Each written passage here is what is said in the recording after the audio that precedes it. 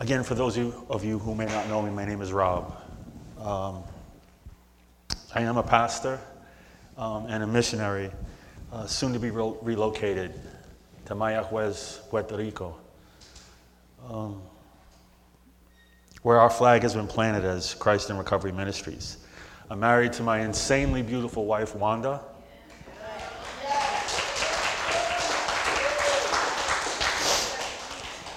She's my rib, my rock, and honestly, the glue that holds it all together. And I'm grateful. Listen, I can't tell you how excited and how grateful I am to be here, to share the Word of God with you. The Word of God. What is the Word of God?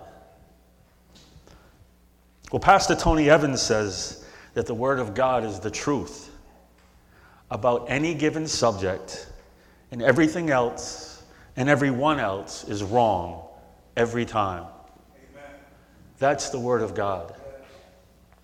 And church, I want you to put your big ear on. I want you to listen. I want you to really intently listen to what God wants to say today. I want you to listen because if you don't listen, you're going to suffer. Hear me, you're going to suffer. Your relationships will suffer. Your children will suffer. Your children's children will suffer. Your clean time or sobriety will suffer. Your finances, your health will suffer. If you don't take heed to what God is saying today, you will suffer. Beloved, we have two choices. One of two choices, rather. Believe His Word or suffer the lie. In this world, we have two choices. Believe His Word or suffer the lie. Turn to your neighbor and say, believe His Word. Now turn to your other neighbor and say, or suffer the lie. Believe His Word or suffer the lie. That's the big idea today. Now, the thing about a lie is that a lie can shape your beliefs. It can switch and change the focus of your perspective. And it can influence your decisions. But for a lie to have any effect, it must be believed. Now, when we're talking about the greatest lie ever told, the repercussions of believing that lie would reverberate throughout every generation. Now, the text that I'm going to be sharing with you is out of Genesis chapter 3. But before I do, I think it's important to note here that what we're about to read is not allegory. It's not some sort of, it's not a parable. It's not a story that's made up to point to a spiritual truth. The Garden of Eden is a real place. Adam and Eve were real people. The serpent was a real reptile embodied by a very real Satan. What is written in the Bible about this story is not hyperbole. This is exactly the way it happened. And every sickness, every heartache, every disappointment, every bad report, every misunderstanding, every shortcoming, every character defect, every disease, all addiction, every murder, every raging fire, hear me, every earthquake, every flood, every drought, every broken bone, every bruise, all homelessness, all hunger, all wars, all calamities, every and any bad thing you can think of in this world, every teardrop that has ever fallen, is the direct result of what took place in Genesis chapter 3. And no politician you vote for is ever going to fix it, because they can't, no matter what side of the aisle they're on. And so we're going to be reading Genesis chapter 3, verses 1 through 7. Can we please stand for the reading of God's Word? We do this out of reverence for God, so if you're able to stand, please stand. I'm going to go ahead and read it, and I just want you to follow along, okay? This is out of the NASB. And again, it's Genesis chapter 3, and we'll begin with verse 1. Now the serpent was more cunning than any animal of the field which the Lord God had made. And he said to the woman, has God really said you shall not eat from any tree of the garden? The woman said to the serpent, from the fruit of the trees of the garden we may eat, but from the fruit of the tree which is in the middle of the garden, God has said, you shall not eat from it or touch it, or you will die. The serpent said to the woman, you certainly will not die. For God knows that on the day that you eat from it, your eyes will be open and you will become like God, knowing good and evil. When the woman saw that the tree was good for food, and that it was a delight to the eyes, and that the tree was desirable to make one wise, she took some of its fruit and ate. And she also gave some to her husband with her, and he ate. Then their eyes of both of them were opened, and they knew that they were naked. And they sewed fig leaves together and made themselves waist coverings. God bless the reading of his word. Thank you. Father, right now in the name of Jesus, I ask that you would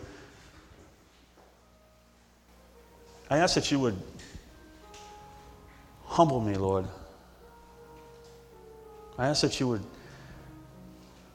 use the study time and what I've learned, Lord God, and use me as a vessel to reach the people that you've ordained to reach today, Lord God. I pray for hearts to be open, minds to be renewed, and for us to leave this place different and affect our families and affect our communities.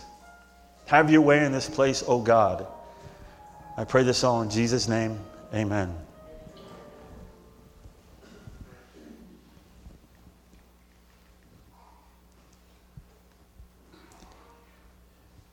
What I'm about to say, I say more for me than I say for you. And that is that I stand before you not as a man of some kind of moral authority, but more like the tax collector who said, have mercy on me, a sinner. And so the big idea for today is believe his word or suffer the lie. Now I want to first begin by giving you a little bit of background on the text that we read. In the beginning, God created the heavens and the earth. He created the sky, the water. He created living things to go in the sky and in the water and on the land and all the creepy, crawly things. Scripture tells us that God formed man from the dust of the ground and breathed into his nostrils the breath of life, and then man became a human being. Scripture also tells us that God planted the Garden of Eden and put Adam there to work it and take care of it. Now, notice at this point, there's no mention of Eve. There's no woman. Single ladies, raise your hand. Before God gave Adam a woman, he gave him a job. I'm just saying. Listen, God had commanded Adam, saying, you are free to eat from any tree in the garden, but you must not eat from the tree of knowledge of good and evil, for when you eat from it, you will certainly die. Now, God's command here is crystal clear. There's no ambiguity. He says, you can have all this you can eat from, just not that. Not that one tree. You can't have the fruit from that one tree, for if you eat from it, you will surely die. He's crystal clear in what he says. And so, Adam and Eve are in the garden, and Eve is approached by a serpent who initiates a conversation. And let's look at the serpent first. The serpent is the solicitor. The serpent is the deceiver. It's none other than Satan himself, Lucifer, or as the prophet Isaiah tells us, the morning star cast out of heaven. Now, he was cast out of heaven because Satan wanted to ascend himself like the Most High. And the reason... Now, let me back up. The first thing that we read in this story that God wants us to know before everything else is that the serpent is more cunning than any other beast in the field. Think about that. That's the first thing he says. He doesn't say how beautiful the garden is. The first thing he tells us about this story is how cunning the serpent is. And the reason he's more cunning than any other beast in the field is because Satan has indwelt this serpent, is in speaking through him. Now, I'm one of those guys that look up words. For those of you who don't know, I'm in long-term recovery, have been going to 12-step meetings for a very long time. And so one of the things that I was taught a long time ago, and it applies to my studies in the Bible as well, is to look up words. Don't only look up words that you don't know, but sometimes it's even just as important, if not more so, to look up words that you think you know. And so I looked up cunning, and this is the definition. A skill employed in a shrewd or sly manner, as in deceiving. So what is that saying? Now God tells us in his word that Satan, or the serpent, is more cunning than any other beast in the field. And so when we look up the word cunning, we find out that he has a skill. He has a skill set in deceiving. This is who he is. He is you have to get this. He is the great deceiver. This is what God is telling us right from the gate when he tells this story. He's the great deceiver. I believe the Lord God mentions this first because he feels it's important to know who Eve and who we are dealing with. And so who are we dealing with? We're dealing with a liar and a murderer. In the Gospel of John, Jesus himself says this about Satan. He was a murderer from the beginning and does not stand in the truth because there is no truth in him. Whenever he tells a lie, he speaks from his own nature because he is a liar and the father of lies. And he, meaning the serpent, is going to lie about two things. And this is what he's very consistent about lying about. The character of God and the word of God. Remember that. The character of God and the word of God. So we learned a little bit about who he is, right? But what is his goal here? Like, what's his gig? What does he want to do? Well, his goal is to corrupt the things of God.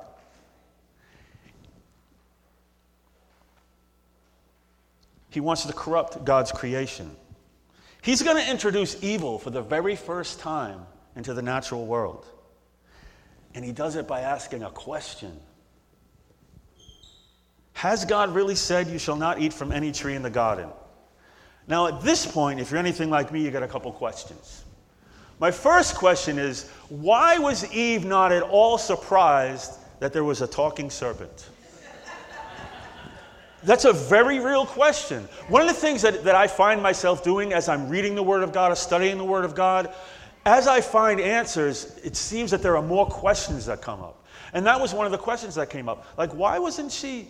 Like, why didn't, it seems strange that, I understand it's the Garden of Eden, and, maybe it's possible, but we know that prior to this, as Adam was naming all of the animals, nothing was ever mentioned about one of them that could talk. So we don't know why Eve wasn't taken back by the fact that this was the talking serpent, first of all. My second question, why did the serpent not go to Adam and go to Eve? That's the second question I had. And I think that the Apostle Peter answers this question in that the woman is the weaker vessel. Listen, I don't want you guys sending emails to Pastor Edwin. I don't mean this as a diss. It's not a slight on women. In God's divine creation, women were created with certain tenderness, with certain abilities to nurture and compassion. It's like a nurturing spirit, we would say. Because this was useful for raising children. So there was a reason why God created us the way that he created us. And women are not, in God's divine creation, warriors or defenders. That is why women are to come under their husbands, to be protected, defended, and provided for. See, God has a divine creation for us. There's a place for all of us. And I want to share with you that doesn't mean that Satan would not have been successful with Adam. He very well may have been successful with Adam, but he obviously felt that he had a better shot with Eve, because that's who he went after.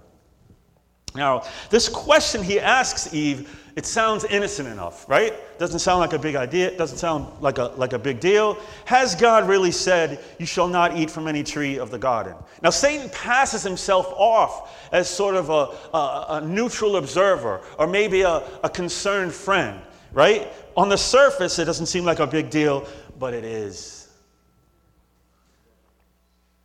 Now, what he's doing is deliberate. It's a loaded question, and immediately, if you look closely, you'll notice a huge red flag. And if you haven't noticed it, I'm going to share it with you.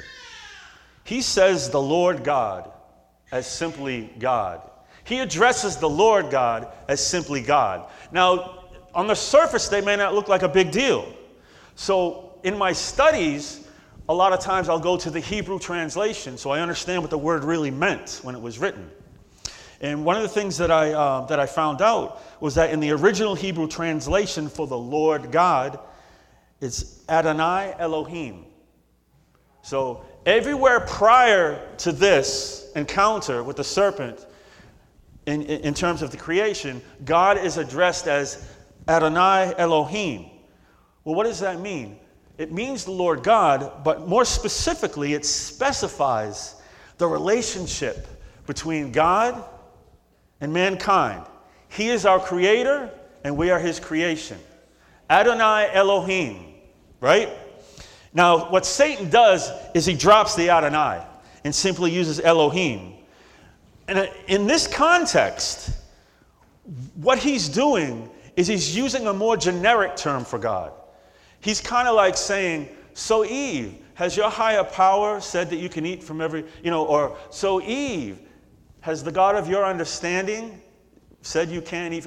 You understand? It's a generic term for the word God. And for you guys to really get the gist of what I'm saying, I'm going to take you back a chapter and show you how God is addressed, all right?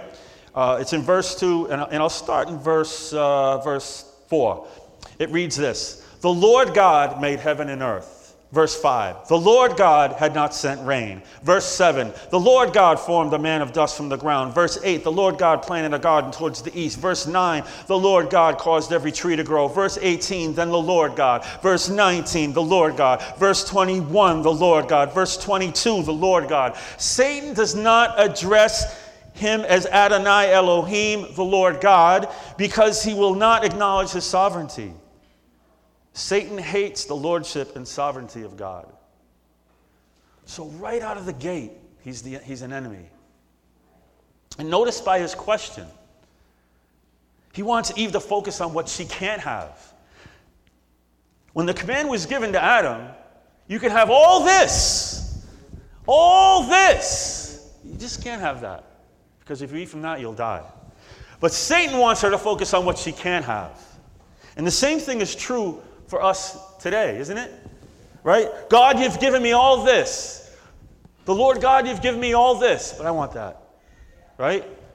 Bigger, faster, shinier. The iPhone 14's out, I want that. Listen, I remember when I had a Harley Davidson, right? Brand new, it was black on black, it was pretty. I had it for a week, and I want that now. Or I want that. A new job, a bigger house, right? The new Jordans that are dropping tomorrow. Whatever. The list goes on and on and on. The list is endless. This obsession to focus on the things that we don't have affects every area of our lives. Even thinking about like the way we look, right? God, you made me and I look like this, but I want to look like that, right?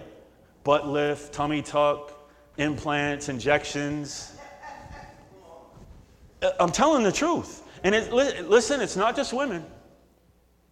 The men are doing this as well. The men are doing this as well. It can even affect the church and ministry. Lord, you gave me all this. You blessed me with these gifts, with this position. You assigned me this race, but I want to run this race. I want to run this race. Well, you can't. And I say you can't because if God wanted us to have that, he would have provided it. And my God will supply every need of yours according to his riches and glory, it says in Philippians 4:19. Now Satan doesn't come and talk to each and every one of us individually to plant this idea the way he did with Eve. Because he can't. He's not omnipresent. He's not God. He can't be everywhere at once. In other words. No, but as the prince of this world, he influences society through the media, marketing, and advertising. Now, I wanted to do some research about marketing and advertising in the media and how it affects us as a society. And so while I was in my research, I came across a website from the University of Michigan. And they have a program in marketing there. And they said this on their website. They said that if you want to be successful in marketing and advertising, you should do these 3 things. Number 1, grab the attention of the viewers. Number 2, encourage them to take action. Number 3, outline the benefit of doing so. So this is their model that they say if you want to be successful at marketing and advertising, you do these 3 things. Satan is clearly behind the media, the marketing, and the advertising in the Western world. At least the Western world, if not the world. Because this is exactly what he does, right? First, he grabbed her attention. So, Eve, has God really said you can't eat from every tree in the garden? Can you see what he's doing here? How does that make you feel? That you can't eat from every tree in the garden? How does that make you feel? Let's talk about that. Oh, he's cunning, beloved. Satan is very clever at taking her, as well as you and I, down this path that somehow God's word is subject to our evaluation, is subject to our judgment, right? A good way to translate this, if we were to use this vernacular today, would be, did God really say that? That's a little restrictive, Eve, don't you think? See, this is what he's implying. God's very character right here is under attack.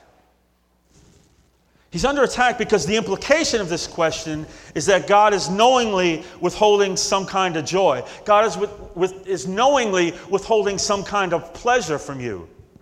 God is a killjoy. God's a potty pooper.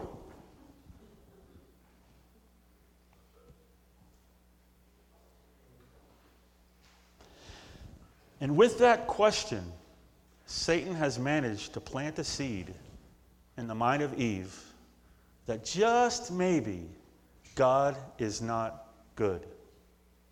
And how do we know that? We know that because of her response. She should have responded with, hey, listen, talking serpent, creepy crawly guy, I don't know about you, I don't know who you are or where you came from, but I know God.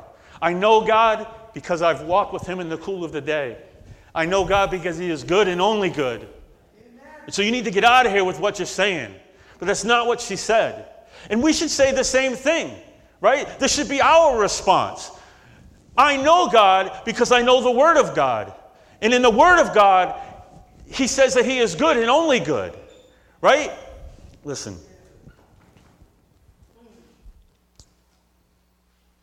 Sometimes when we don't get what we want, or when we're focused on what we want, what we don't have, we should remember that. We should remember that God is good and only good. And maybe it's not no. Maybe it's just not right now. And if I would only trust the Lord with my whole heart, lean not on my own understanding, in all my ways acknowledge him, and he will make my path straight. In all my ways. But I have to trust him with my whole heart.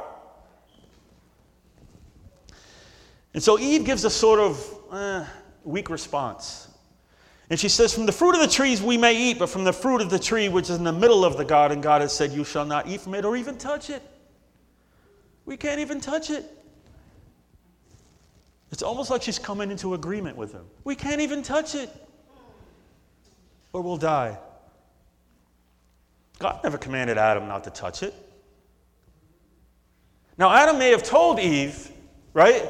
Adam may have told Eve, hey, Eve, you see that tree over there?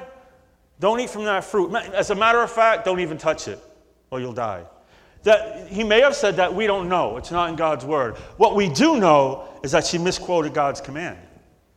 We do know that she doesn't know the word of God. Beloved, how can we stand on the word of God if we don't know the word of God? This church offers Bible studies. You know, in the announcement, they talked about some of the Bible studies that are being offered. We have to open up the Bible and read the Word of God and study the Word of God for ourselves. You know, coming here once a week and listening to the pastor preach is not going to do it.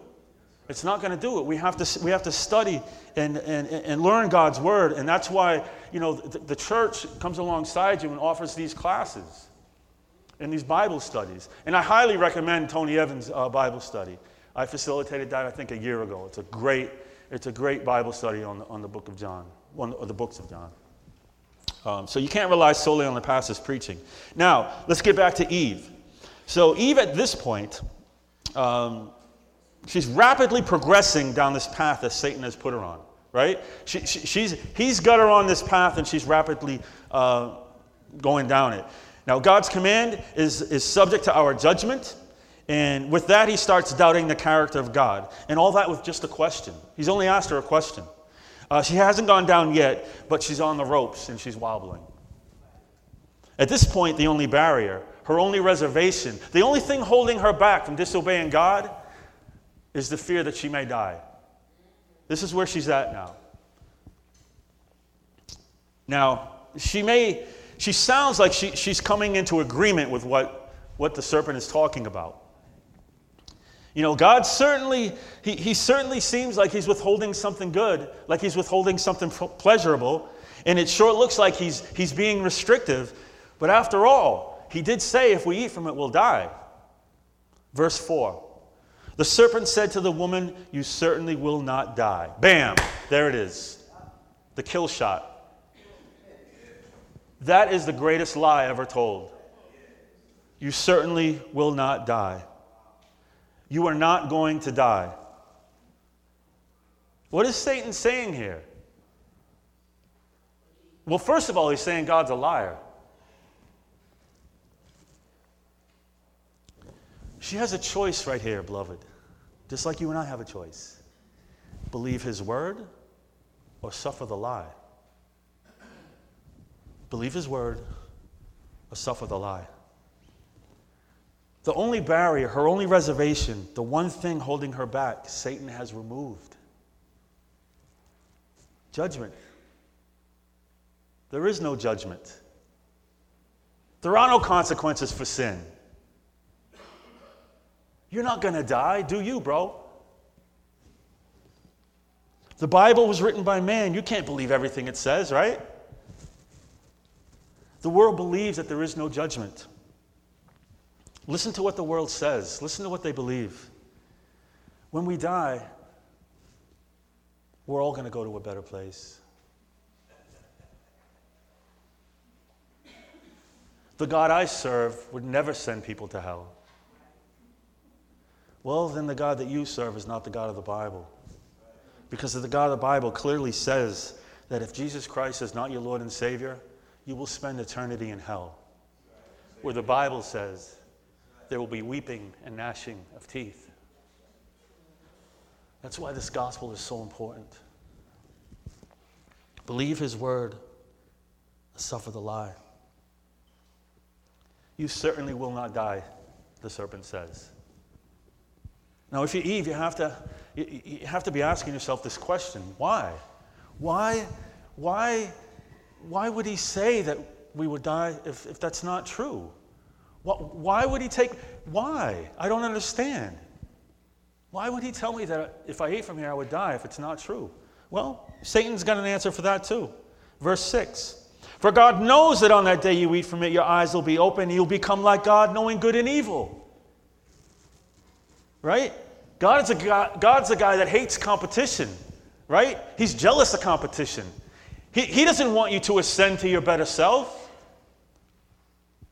Satan took Eve on a journey that started questioning or judging God's command, to then doubting his character, to then doubting his word, to then believing that God's intent was actually evil.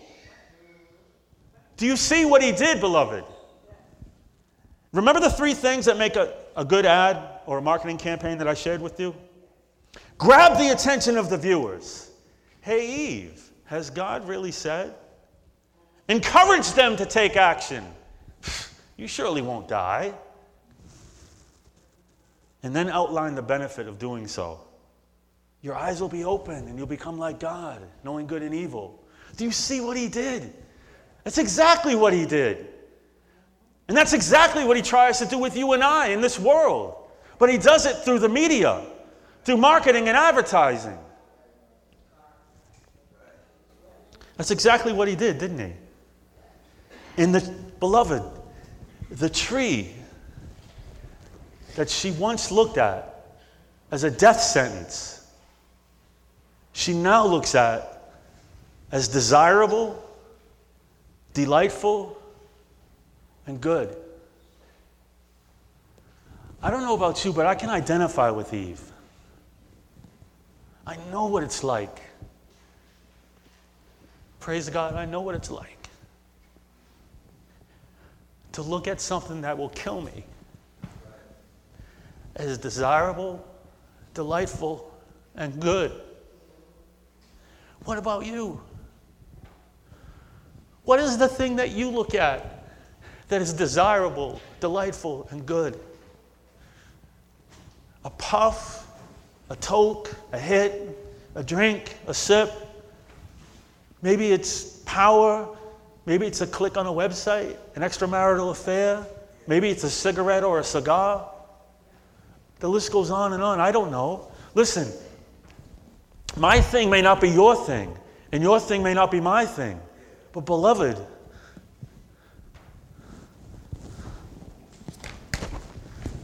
we all have something. We all have something.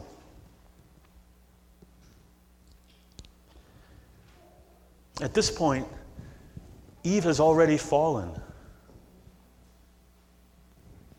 She's already fallen. You say, yeah, but she hasn't. No, beloved, she's already fallen.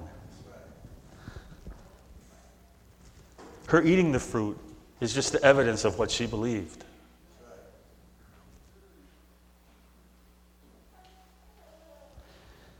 The Bible says that she ate and gave some to her husband, who was with her. That's a different sermon. That's a different sermon. As I bring it in for a close. The Bible says that their eyes were opened, and they now knew they were naked. And so we see that along with evil, fear and shame have also entered the natural world, and thus the world has fallen. I want to leave you with this. Satan was right about one thing. They now knew good and evil. Not the way God knows good and evil. See, God knows evil from outside of it. They knew evil because they had done it. They knew evil because they experienced it. Another way to explain this is, God knows evil like a physician knows cancer. They knew evil like a patient infected with cancer. And so, Scripture tells us that we've all sinned and fallen short of the glory of God. As I bring you in for landing, as I close. We've all fallen short of the glory of God. All of us. All of us have something. And the Bible also tells us that the wages of sin is death. So if we've all fallen short of the glory of God, and the wages of sin is death, now what? Think about that. Now what? Well, when Jesus was handing out justice to Adam, Eve, and the serpent, he also spoke of a time of his mercy to come.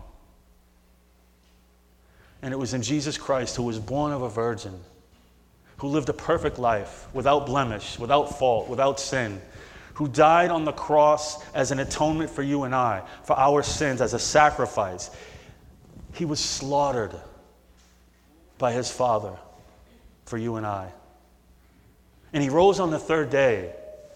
And that's what signifies that his sacrifice was acceptable to God. And all you and I have to do is just believe. We have to believe that Jesus is who he said he was and did what he said he did, and repent from our sins. Turn away from who we are. Turn away from how we think. Turn away from how we behave. We're never going to be perfect, but we have to make the mindset to turn away.